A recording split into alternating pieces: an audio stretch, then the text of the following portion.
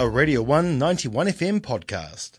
And it is time for a University of Otago meaningful confession, dramatic reading.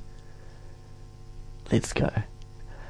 Number 1558. Car parkers. Can y'all learn how to park? Seriously. Driving around Castle, Leith, Howell, etc. It's so friggin' annoying seeing the amount of cars that haven't gone bumper to bumper or are jutting out at odd angles.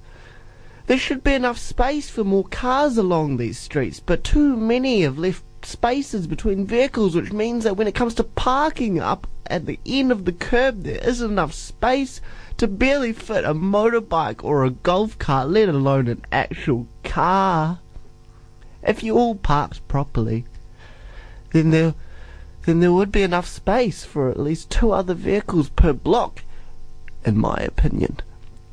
Learn to park, please. This goes for parallel parking too. Sincerely, Forever Circling the Block.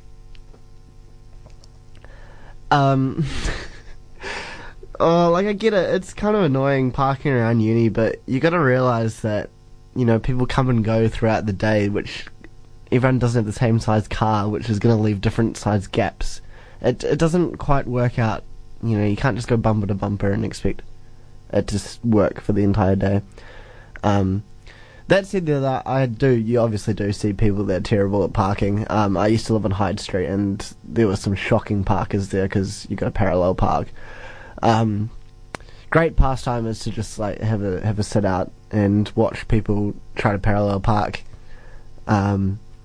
If you want to get your self-esteem boost for the day, at least you can laugh and know that you can park better than that person.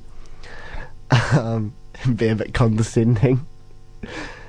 But yeah, I mean, it's just a fact of life, really, isn't it? Just gotta deal with it. That was a Radio 191 FM podcast. You can find more at r1.co.nz or wherever quality content is found.